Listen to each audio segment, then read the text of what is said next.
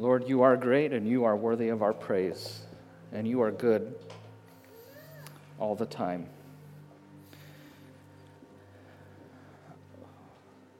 Lord, this morning may we feel your weight and your power and your awesomeness, and may we also get a sense of your beauty and your goodness.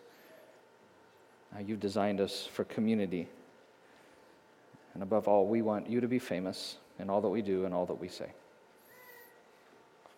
We pray in the name of Jesus, the famous one. Amen.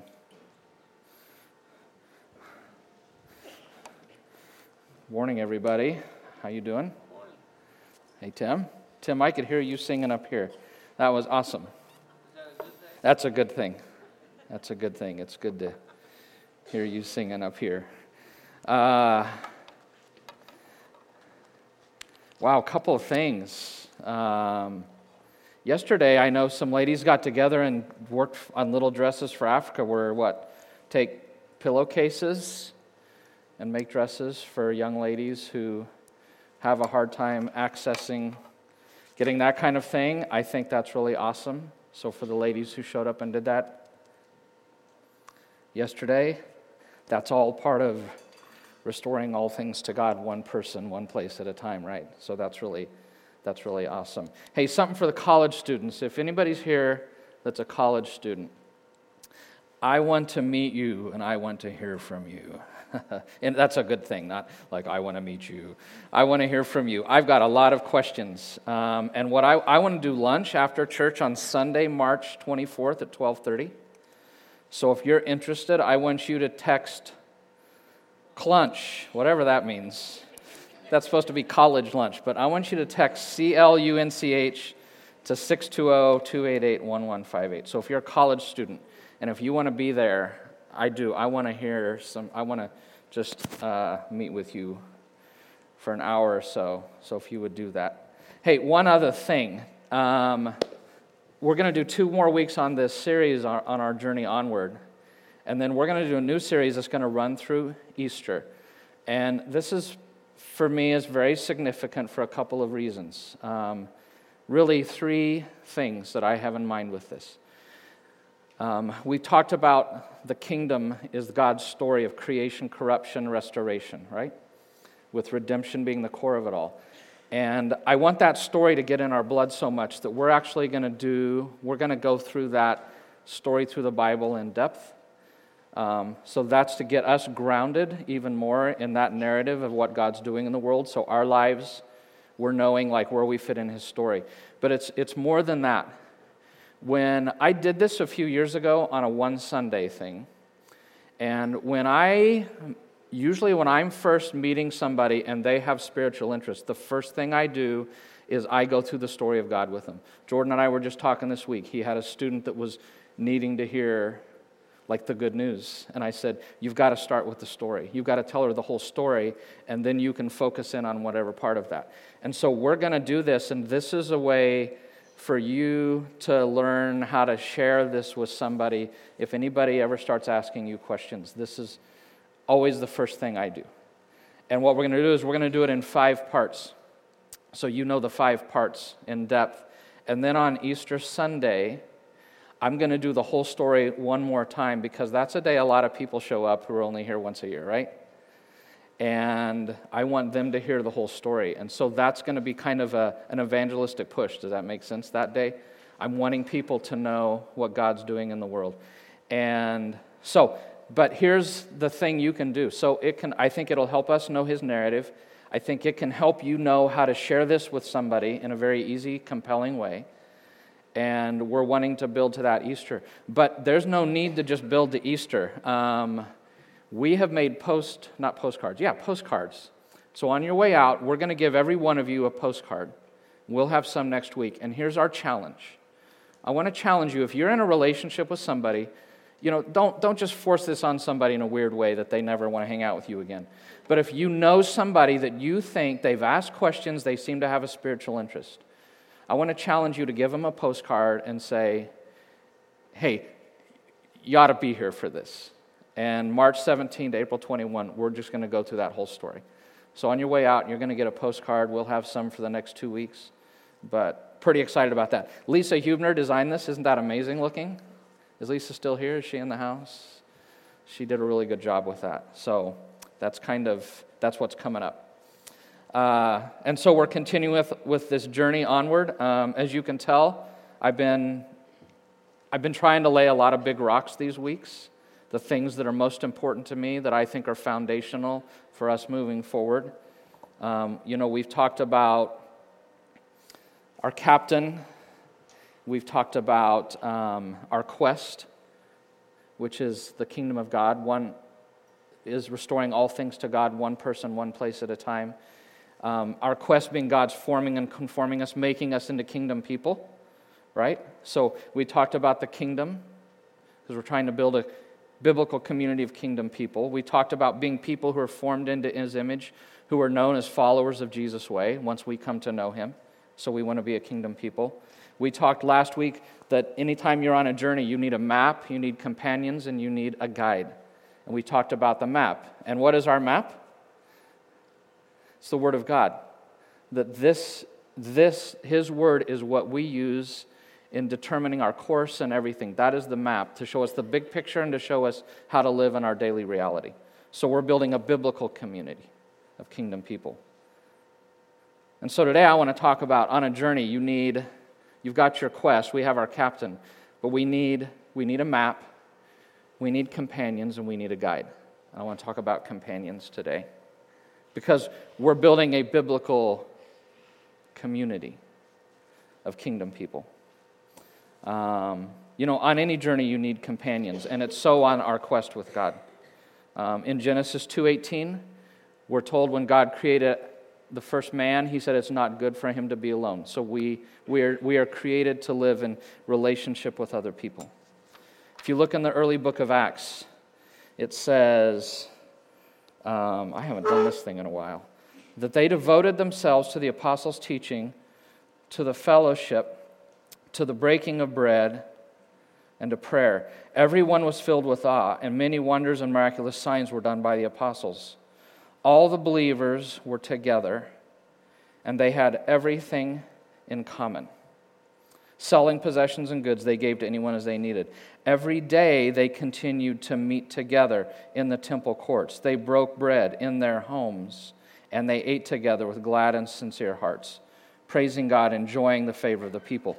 You can see in this early community, being together in homes was very important to them, right? And it should be with us. So what I want to do today is I want to take as a basis of talking about companions, the story of Jonathan and David and their friendship. And I want to look at that. If you don't know their story, we're going to be in 1 Samuel. If you want to go home today, it's in 1 Samuel chapter 8 to 31, almost the whole book, but if you want to get the whole story of their life. But in looking at his friendship, I just want to identify, there's three components of their relationship that I want to talk about. And there's a handout, a thing, whatever, in the bulletin for this if you want to take notes. First one is they had affection. You've got to have that with companions, right? You've got to like each other. It helps. 1 Samuel 18 says, after David had finished talking with Saul, this is right after Goliath. He's been brought to the palace. It's his first time with Saul and David and Jonathan. Saul the king, Jonathan the son, the prince. And it says they finished talking, and it says that Jonathan became one in spirit with David. He loved him as a self. He loved him as a self twice.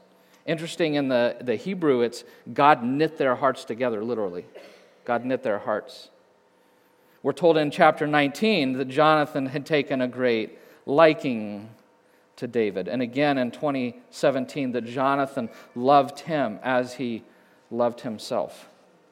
So they had that foundational thing of the affection. But it wasn't just Jonathan, it was David too. Jonathan, the way his father treated David, he was grieved, which shows that affection. But it's also David. It's not just Jonathan, it was a two-way street.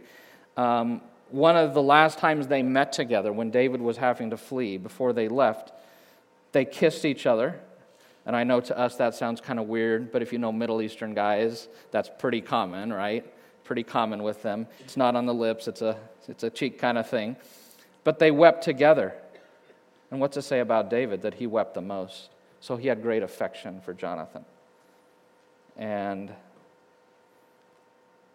after Jonathan had died, he wrote a song to his friend where he said, I grieve for you. So just as Jonathan grieved, he grieved for you, my brother. You were very dear to me. Your love for me was wonderful, more wonderful than that of women. So these two guys had great affection. And we know that. For companions, you've got to have that for the road, right? You need that affection. We were just with the Steinmans last night. Heard Maggie's sick, so maybe I got an infection from her. I'm not sure. We'll see. So you've got that mutual love, but there's got to be more to it, more than that. So the next quality I see in their relationship is they not only had affection, but they had humility. After David finished talking again when they first met, Jonathan became one in spirit with David, and he loved him as himself. And Jonathan took off the robe he was wearing, and he gave it to David, along with his tunic, even his sword, his bow, and his belt. Now, what was Jonathan in the whole social structure of that world? Saul, his dad, was king, so Jonathan was what? Prince, number 2 in that whole country.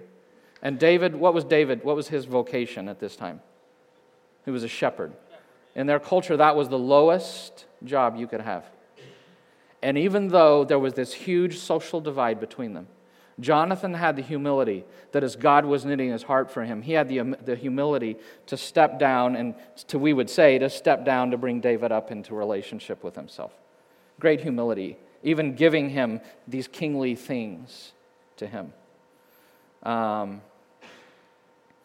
Later, when some stuff's going on and Saul's chasing David, he says, don't be afraid. My father Saul will not lay a hand on you. You will be king over Israel. And look at what he says. I will be second to you. Now, he's second in the kingdom. He says, I'm going to be second to you. Look, the humility is amazing. But it's not just Jonathan. Look at the humility of David. One time when they met, when they came together, it says, David bowed down before Jonathan 3 times with his face to the ground. So even though David had been anointed by Samuel to be the true king, Jonathan had the position of authority. Remember we talked about the first sermon, being under authority? Even though God had appointed David to be the true king, Jonathan was the one in authority at this time as prince. And David honors that by bowing 3 times. David, even before he's made king, is still living under the authority God put over him and showing honor. So they had humility. That's pretty cool. They also had honesty. They shared everything. And Jonathan was willing to tell David the worst, even the hardest stuff. I mean, he came to him one time and he says, hey, my dad's looking out to kill you. 100% told him the truth. Jonathan told David the whole conversation that he had with his dad, where his dad was wanting to hunt David down and kill him. There was a time in 1 Samuel 20, I love this conversation. You'd have to read the whole thing in verses 1 to 9, where David said, later, he says, hey, your dad's trying to kill me. And Jonathan's like, no, never. My dad, he's not going to do that. He wouldn't do that without letting me know. This isn't true. And they have a little bit of a disagreement. And what I love about it is both of them are willing to give the whole 100. Have you ever heard the final 10%? Not just say the 90% and you leave the last off. I mean, David's like, he's going to kill me. And Jonathan's like, no, never. That's not true. And David says, your father knows I found favor in your eyes. And he said to himself, Jonathan must not know. He said, your dad's lying to you. He's hiding things from you. And Jonathan ends up saying, hey, okay, then whatever you want me to do, I'll do for you. Whatever you want me to do. If I had the least inkling my father was determined to harm you, wouldn't I tell you? So theirs was a relationship of full 100% honesty. It was a relationship of loyalty, commitment, dependability. Because we're told that Jonathan made a covenant with David, that they showed unfailing kindness to each other, like the Lord's kindness. As long as I'll live. Again, made a covenant with David. David reaffirms his oath out of love for him. You see that loyalty, that commitment in their relationship, that stick-to-itiveness, that long-term thing. Jonathan says, remember, the Lord is witness between you and me for how long? Forever. This is a long-term friendship that they have. Jonathan said to David, go in peace, for we have sworn friendship with each other in the name of the Lord. The Lord is witness between you and me, between your descendants and my descendants forever. So they showed great loyalty to each other. They were fully committed to each other. They were there for each other day in, day out, no matter what. And again, we see this making a covenant before the Lord. Something I really love about their relationship is after Jonathan dies, because remember back here that they promised to care for their descendants forever. After Jonathan dies, when David doesn't have to keep that commitment, that we're told that David asked, is there anyone still left of the house of Saul to whom I can show kindness for Jonathan's sake? So even after Jonathan had died, David kept his commitment that he had made to him. Two more things that I think to me stand out, and we're going to get to the big ones. They guarded, protected, and looked out for each other. You know, you see Saul telling his son, and all it intends, I'm going to kill David. But Jonathan had taken a great liking to David, and he warned him. So he warned him, my father is looking for a chance to kill you. So be on your guard. Go into hiding. You see how he's looking out for him. He's protecting him. He's looking out for his good. Later, when they're having this conversation where they were kind of disagreeing, where Jonathan says, hey, whatever you want me to do, I'll do for you. If my father intends to harm you, may the Lord deal with Jonathan, be it ever so severely, if I do not let you know and send you away in peace. His whole intent is to keep him alive. He's guarding and protecting him, looking out for him. He not only looks out for David's welfare and protects him, warns him, but he stands up for him around other people. Because Saul said, as long as the son of Jesse lives on earth, neither you or your kingdom will be established. Send someone to bring him to me, for he must die. And Jonathan, and his dad's kind of crazy, we're going to see in a minute. He stands up to him. Why should he be put to death? What has he done? So he's publicly supporting his friend David. Jonathan spoke well of David to Saul, his father. Not just guarding his reputation, but speaking well of him. Why would you do wrong to an innocent man like David, killing him for no reason? And what I love about this one is Saul listened to Jonathan. And he says, as surely as the Lord lives, David will not be put to death. And he changes his mind. And he brought him to Saul, and David was with Saul as before. So he's not only protecting and guarding him, warning him and all of that, but he's trying to even restore relationships, protect him in that way. And their relationship was very unselfish, sacrificial. This giving of Jonathan of all of his kingly things to David was very unselfish. When later he says to him, whatever you want me to do, I'll do it for you.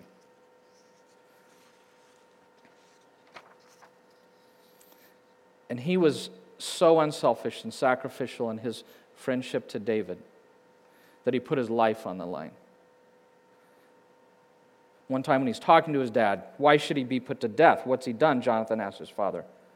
And if you know the story, Saul hurled his spear at his own son to kill him, putting his life on the line. That's how sacrificial he was. And then the last time they met, Jonathan goes to David when David's in hiding. Saul has spies all over the land trying to hunt him down and find him. And at the risk of his own life, Jonathan goes to him in hiding, finds him. He went to David to to help him, find strength in God. But he goes to him when it's at risk, his life was at stake.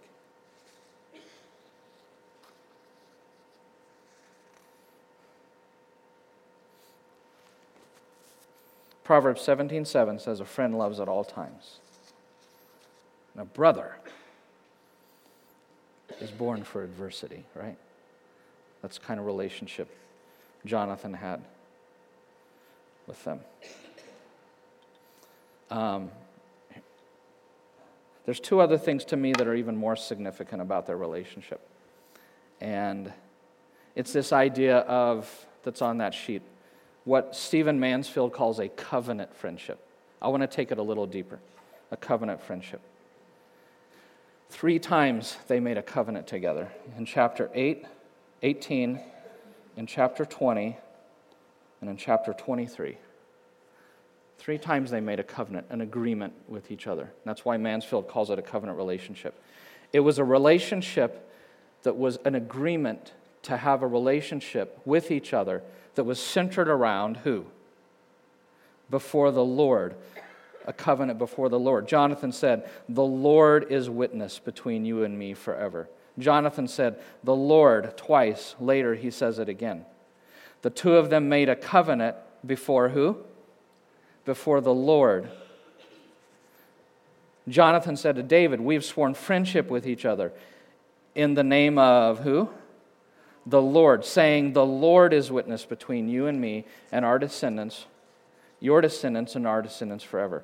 They had this relationship that was not just a normal friendship with affection and humility and honesty and those things, but they had a covenant friendship where they had made an agreement that their friendship was going to be one based on their mutual love and admiration and desire for the fame of the Lord. And I want to show you 2 things that came out of that relationship, out of that covenant friendship. They strengthen and encourage each other spiritually. Saul's son, we're told in 1 Samuel 23, Jonathan, went to David at Horesh when he was on the run, far from home. And what did he do? He helped him to find strength in God. Find strength in God. And he says specifically, don't be afraid. David was at his lowest moment, needing somebody to point him back to God, to help strengthen him in the Lord, because we all have struggles and questions, times where we're not sure what's going on and where's God in all this. And Jonathan, at his own risk, when the spy is out in the land, goes to him to strengthen him in the Lord. Jordan had mentioned in 1 Samuel 36, we're told that David strengthened himself in the Lord. But sometimes you get to the point that you can't even strengthen yourself in the Lord, right? And you need a companion or guys, covenant friends, who will come to you and strengthen you in the Lord. Constant source of encouragement, Jonathan was. David at his lowest moment, and he brings him encouragement, because that's what covenant friends do. They instill strength and encouragement in the Lord with each other.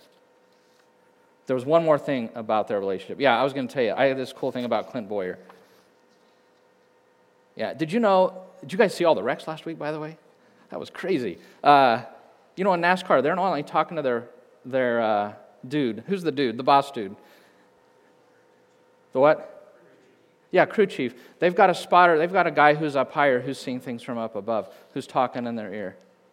And I saw a thing where Clint Boyer was up in KC a few years ago, and they printed some of the words. I'm going to go ahead and do this. Is that okay? The spotter. And they're speaking more inspiration, some strategy. But here's some things that he said to Clint. Hey, give your belt a tug, dude. Still got a lot of racing to do. Nice and smooth. You got a good car here. Hey, let's focus here. We're in front of the hometown. I like that. You hear how much faster you are than these guys? Keep it straight. Keep it straight. Hey, we don't have to race anybody today. Just be smart. All good. You're all good. That's it. Come on. Drive that thing. Get your rhythm back. One time he even said, hey, don't hang out with that guy. Don't hang with that guy. He's trouble. Yeah, we saw a lot of that last week. And it's the same with a covenant friend. They're in our ear, they're spotting, they see what's going on in our lives, and they know when they need to speak encouragement into our lives.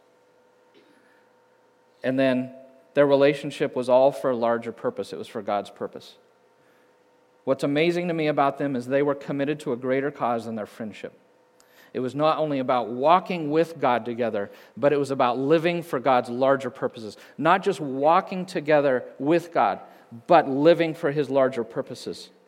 They were bound by an undying devotion to God's mission, because God did have a mission for that nation. And in their fighting with the Philistines, they were living for God's mission. They were on mission with Him. That's why in 1 Samuel 14, we see Jonathan attacking an outpost of Philistines when his dad wouldn't do anything, because Jonathan was on mission with God. And that's why in 1 Samuel 17, we see David take on Goliath, because David was on mission with God. So they not only were walking with God together, they were living for a larger purpose. And I think that's what first drew Jonathan to David and created that affection. And here's how we know they were living for a larger cause than just their friendship. Because there was a white elephant in the room in their relationship. In 1 Samuel 20, here's what Saul says to Jonathan. As long as the son of Jesse lives on earth, neither you nor your kingdom will be established.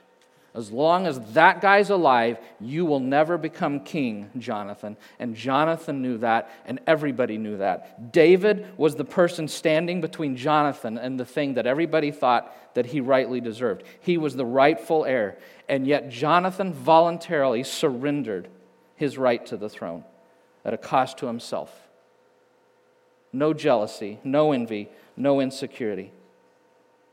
Jonathan knew that God had anointed David to be king, that was his destiny, and he was willing to sacrifice himself for David to become the thing God created him to be. Isn't that amazing? Just like John the Baptist with Jesus, you must increase and I must decrease. Look at this. When Jonathan, do you realize what was happening? I kind of kept my cards close to the vest. When he gave him all that kingly stuff, do you know what Jonathan was saying? You're the true king. And I'm living to make you the true king. And then later, we've read this several times, when Jonathan goes to him and he says, my father will not lay a hand on you. You will be king over Israel. I will be second to you. Even Dad knows this, that I'm living for God's purposes in your life. That's amazing to me. He wanted God's purposes for David's life, even if it cost him everything. He was completely devoted to God's intent for David. Jonathan's whole purpose was elevating David to the place that God wanted in his life. And by doing so, Jonathan fulfilled his intended role that God created him to do, which was to be a part of David becoming what God wanted David to do. And here's what's cool, is the truth is God used the covenant friendship between these two men not only to fill up their lives with this brotherhood and this love, but to position one of them to become one of the greatest kings in history. Their covenant friendship literally shaped the course of history. Tim, why don't you come up here? And here's what I want to challenge all of us, okay? Is we too should have friends who help us to live into what God fully intends for us. Real friends help each other pursue their call, even at their expense.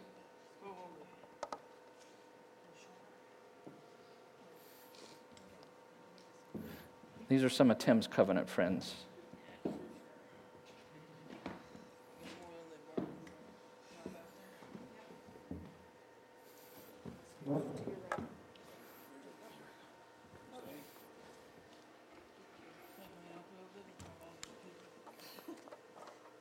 You all set, Tim? Just 95. Here's, this is a living example, what you just saw, of what covenant friends are like. Tim, can you hold this for me for a second? Thank you, sir.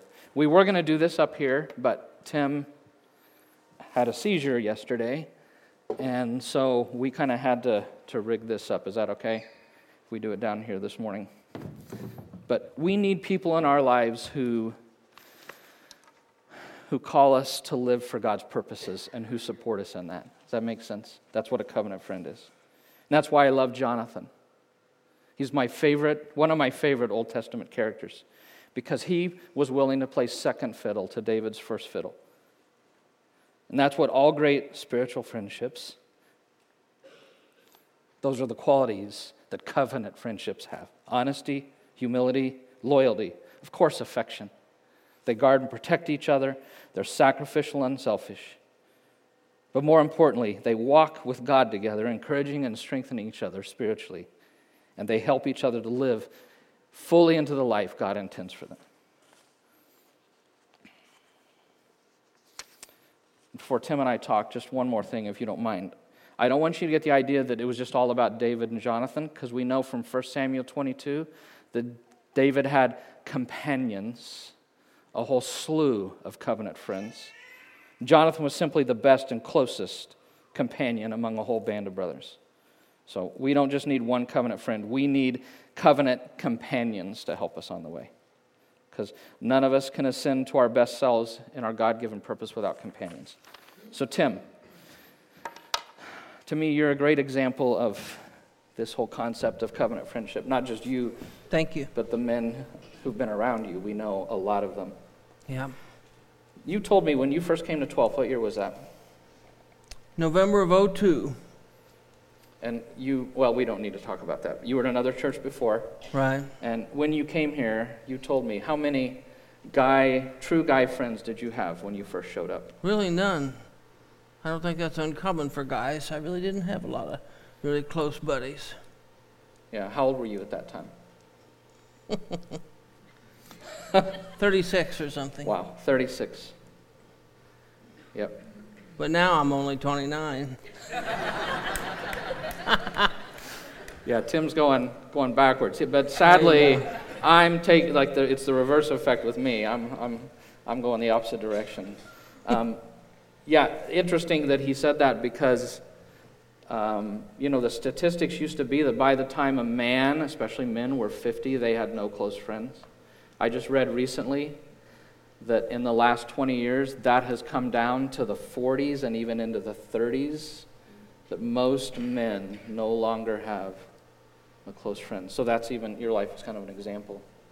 So tell me, what happened? So you came here, and what ended up changing here? Yeah, so 12th used to have pitch night. Get together and play pitch at people's houses, and met some people. And I was trying to think. Yeah. Oh, and then life group. A bunch of my close buddies now were in a life group back then. Yeah. Which we talk here about. You ought to be involved in a life group. Yeah. And that's the benefit of it. You and I met up there. We met before, but Yeah. You and Christy, the international class used to be up here, and you guys showed up one day, started becoming a part of that. And then out of that, what did we start doing? So then Garen and I played racquetball 2 to 3 times a week for 8 or 9 years. You talk about a tremendous friendship. So we had little spiritual conversations in between games, and a few really neat times we were in between games and somebody else, a stranger. I don't know how they knew we were people of faith, must have heard us talking, but they talked to us about stuff going on in their life. Yeah. We prayed for them. Yeah, we had some pretty intense conversations between games, after games, before games. We sure did. So Tim, you've had kind of a run of some tough stuff for a few years, right? That's true. There are guys in here, we know there are several guys in here that we would call your covenant companions. How have they helped walk with you through all this? The initial thing was I got out of brain surgery and whatnot in KU Med. Eventually got transferred down here to Newman's. And all these buddies of mine were in my hospital room, supporting me and praying with me. And that's really saying something. That's up in Kansas City. That's not that easy for you just when you got a wife and kids or whatever to just pick up and drive to Kansas City to see somebody of yours. But it was sure meaningful. And I was thinking I was so desperate to get out of the hospital. When I finally got out of Newman Hospital, Christy drove me out to the house, and as we pulled up to the garage, she looked in the rearview mirror, and one of my buddies had pulled up right behind us. Had kind of timed it to celebrate that special moment with me. That was pretty neat. What did you tell me the other day about that hospital, the guys being at the hospital several Oh, times? yeah. So all these buddies of mine came up to the hospital. They spent more time seeing me in the hospital than my real brothers did. And that's not saying anything bad about my real brothers. They were all there too, but these guys are... Oh, over the weekend I came up with a name for this group of guys, which is Brotherhood of Believers. I mean, that's basically what they are. They're my brothers. And the believers is critical. Hopefully, you know, if you're going to get counsel and support and advice from somebody, and your focus on life is faith and being a believer, then your advisors need to be believers as well, because their advice is totally different. They're giving you advice from the same perspective that you're trying to live from. Yeah. What are some other ways that those covenant friends have come around you these few years? Any other significant moments, events, things that... I can remember one of them having a cancer scare. I don't remember if it was a biopsy or what, and we're waiting for the results. And I drove to town and went over to their house and prayed with them. And, well, when somebody does that just kind of out of the blue, that really means something to you. And then we do a lot of texting when stuff comes up, especially early in the morning. I'm always texting, getting feedback from them. And then we've had job issues and business issues. And they're trusted people. I can trust them with facts about a job and try to get their advice. Same with business stuff. And then also on family issues, teenager issues.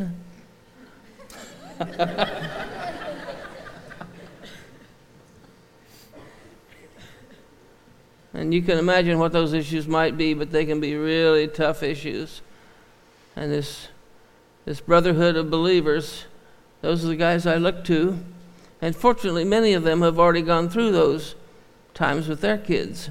So they do have some real life experience, which helps. And there have been some holy moments on your porch, haven't there? Oh, I meant to say that too, yeah. Right after I got diagnosed with cancer, these guys were out on my front porch, sitting next to me, even holding my hand. Yep, 2 guys, believe it or not.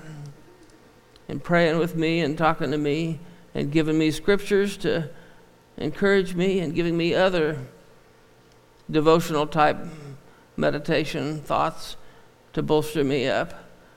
Just tremendously helpful. Yeah.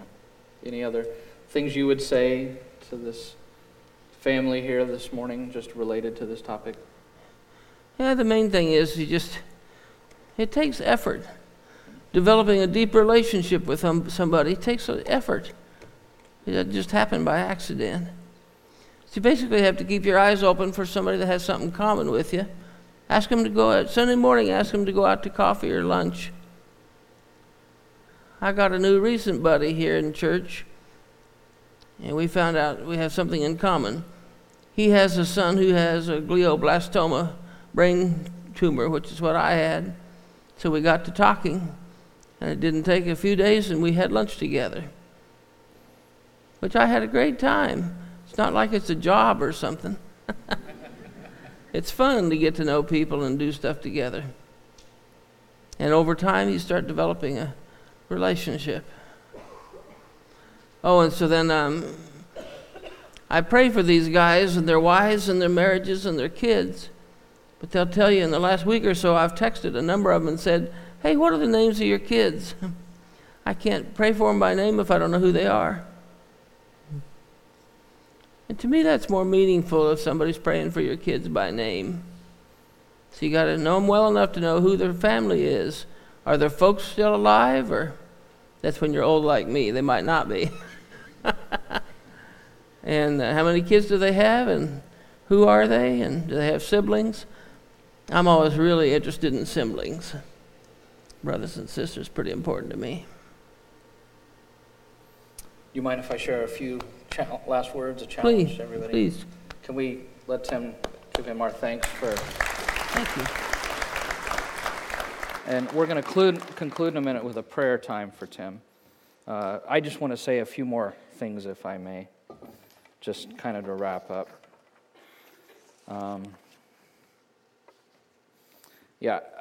I mean, I can show all this on here. Tim kind of said it, but this, these kind of friendships don't come naturally. They require intentionality and initiative. That's what Tim said. You've got to be putting yourself in environments where you can meet people. Small groups, coming to men's ministry stuff, women's ministry things, when we have big church cookouts or whatever, come into those things. I'm an introvert. You know that? I am an introvert by nature. And when I moved here in 90, you should have seen how introverted I was at that time. But I continued to push into places I didn't feel comfortable because I knew by being intentional, that's the only way you meet people. That's the only way you can have your heart knit to somebody and develop an affection or a sense of commonality that then you can build the relationship. So it's got to be organic. That's what happened to them. They became one in spirit. So there's got to be organic, but that organic will never happen if you're not putting yourself in places where it can happen. And then it takes the intentionality of, I would say, pursuit and commitment. That's what I love about Tim, is when he gets to know somebody, he pursues them. Larry Finley is a great example. When Larry moved to town, Tim pursued Larry, and now Larry's in our community. We played racquetball, and now Larry's a dear friend of both of us. So it takes that pursuit, and it takes the intentionality of commitment of, hey, let's get together, let's play every week 2 or 3 times, and let's share, and let's do other things. So I just think this is all extremely important to it. So I'm not asking you guys to go make a blood covenant, I used to do that. Remember, I don't know if the girls do that, but guys, cut your finger and put it on the paper when we were kids. I'm not asking you to make a blood covenant. But what I am challenging you to do is we've got to be a community on a journey. We need companions, don't we? We need companions to intentionally put yourself in environments and places where you can organically meet people. And then as you find your heart knit to them, you become intentional in pursuing and committing to a relationship. Because that's what we want to do. We want to be building a biblical community of people. A biblical community of people. When we first moved here in 90, we got asked within our first 2 weeks to join a small group, and I was so uncomfortable with my introversion. It happened that it was the Gimples. And from that thing of going to it, developed a great relationship with them, with Ranny, with the Kitchens who happened to be there.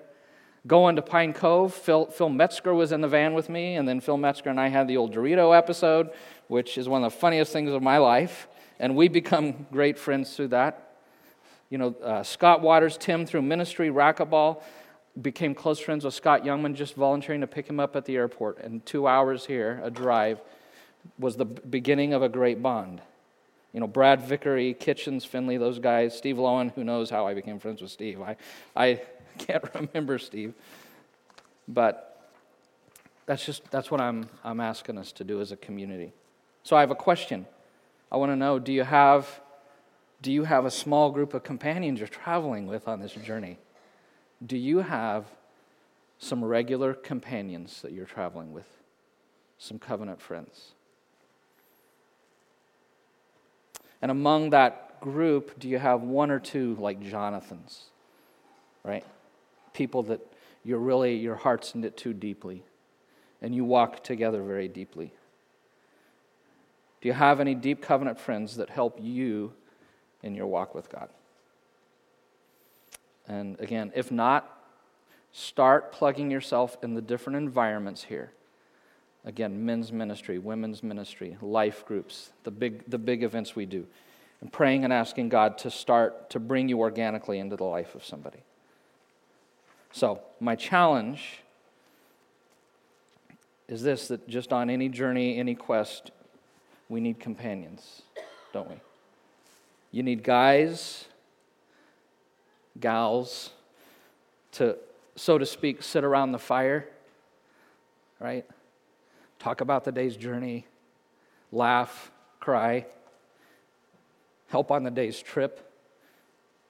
When somebody's hurt, you help them out, pull each other up and over the rocks, all of that kind of stuff. Each contributing, each playing a role, each helping each other along the way. We all need companions on this journey. Now, if you're new here this morning, or you've been coming to 12 for like a month or so, still aren't quite in this community yet, or not sure if this is going to be your family, this quote's not for you. This is for people that have been here a while, okay? John Eldridge says, going to church with hundreds of other people to sit and hear a sermon doesn't ask much of you. It certainly will never expose you. That's why most folks prefer it. Because community will ask much of you. It will reveal where you have yet to become holy, right at the very moment you're so keenly aware of how they have yet to become holy. It will bring you close, and you will be seen, and you'll be known. And therein lies the power, and therein lies the danger. We have settled for safety in numbers, a comfortable, anonymous distance, an army that keeps meeting for briefings but never breaks into platoons and goes to war. And Henry Nouwen says that apart from a vital relationship with caring community, a vital relationship with Christ is not possible. Not possible. You need a fellowship on every journey. All the great stories, right? The Pevensies, the Fellowship of the Ring, Robin and his merry men, the Four Musketeers, the Knights of the Round Table, Flintstones. I forget those guys. Sorry, Joyce. She loves it. But don't we need people to journey together with, people to play together, eat together, second, third breakfast, laugh together, cry together, fight together, fail together, suffer defeats together, with God have victory together. Even Jesus had a band of brothers. He had a crowd of 70. He had the 12 that was his band of brothers. He had 3 that were really close, and he had a best friend. He had a Jonathan in John. We all need companions. We all need covenant friends. One last word, if you don't mind, because we all need it. But I want to talk for a minute to the men. Can I do that? Can I talk to the men here? Men, we need a band of brothers. And again, most men now, by your mid-30s and your 40s, you've just gotten so busy with life and work and kids and family that most of us no longer have friends, deep covenant friends. And we need them desperately. We need a band of brothers. And for all the men, I really want to challenge you to take this to heart. Because men, you cannot ascend to the kind of person God wants you to be and walk how He wants you to walk alone. You can't do it. It can't be done. That's why Proverbs 27:17 says, as iron sharpens iron, so one man sharpens another. We need men. We need men in our lives. And I really challenge you that if you don't have that you start taking those steps, intentionally getting in environments to where God can allow you to organically connect with somebody, and then you begin to intentionally pursue them and intentionally to commit to a covenant friendship. Tim is one of my covenant friends. Has been for a long time. Like my Jonathan. And I've got several. Can we pray for Tim as we wrap up? Could you stand with me? I want to pray for Tim. Christy, come on up. Abby, come on up. Can we all put our hands out? This isn't like some spiritual power, but like that we're praying. Can we do this? Can we all put our hands out, and can we offer a prayer for Tim and his family? Lord, we pray for these guys. We pray that you would continue to strengthen and uphold them as a family, that we long for your healing in Tim's life and the full restoration. That's our cry and our heart's prayer. We pray for strengthening for him, because there are up and down days, and there are days the journey's tough. So we pray that you would continue to strengthen him and you. We pray for Christy, for all the weight she carries and the care and all of that, and how heavy it gets. And we just pray for your strength in her life, your encouragement to her. And Abby, the children all just kind of walk quietly, seeing all of this, and it's hard on them. And we pray for all the children, for Jacob and Elizabeth and Abby, that you would also strengthen and be with them in this journey. Lord, thank you